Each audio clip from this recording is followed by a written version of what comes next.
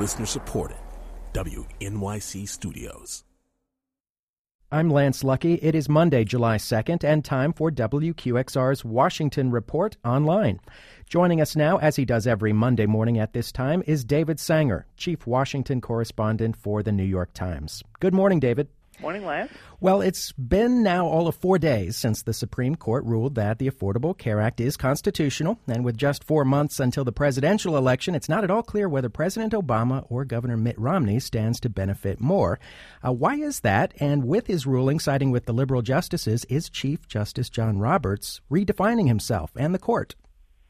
Well, I think he has redefined himself, but what he's done for the election, I think, is sort of return things to the status quo ante. If you look at the polling that's taken place since the decision came out, the electorate seems split very evenly, about 46-46, on the question of the Supreme Court ruling itself.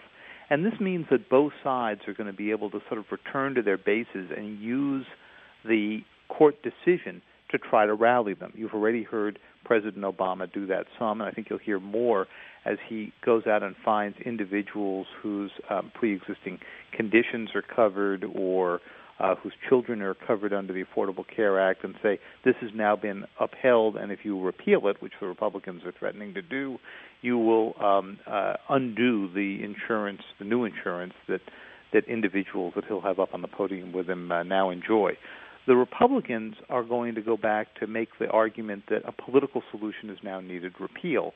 But they've also got to answer the question of what they'd replace it with to be able to make sure that those who would lose benefits actually gain them. As for Chief Justice Roberts, I think that this will be the sort of defining decision of his at least early years on the court.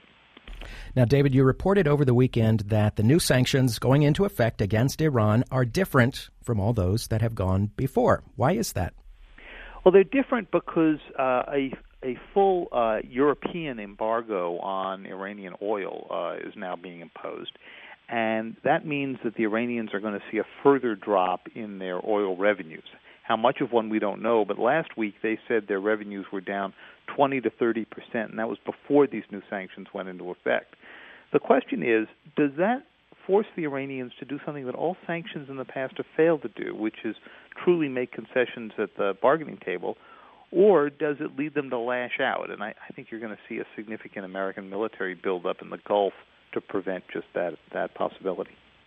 Now, when a new president of Mexico is formally declared later today, it's expected to be Enrique Peña Nieto of the Institutional Revolutionary Party, or PRI, which ruled the country for many decades until 2000. What does that tell us about where Mexico is headed?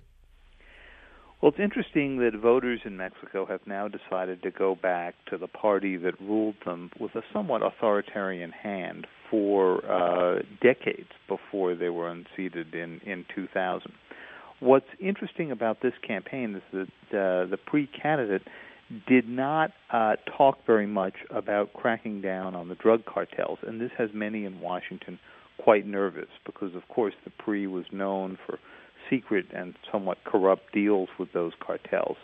Now, whether they return to that or whether there is some middle ground between the very militarized approach that you've seen the Calderon government take, or whether you're going to see some kind of real lifting of the pressure on the drug cartels, that's the big mystery, and that's what Washington is going to be watching most carefully.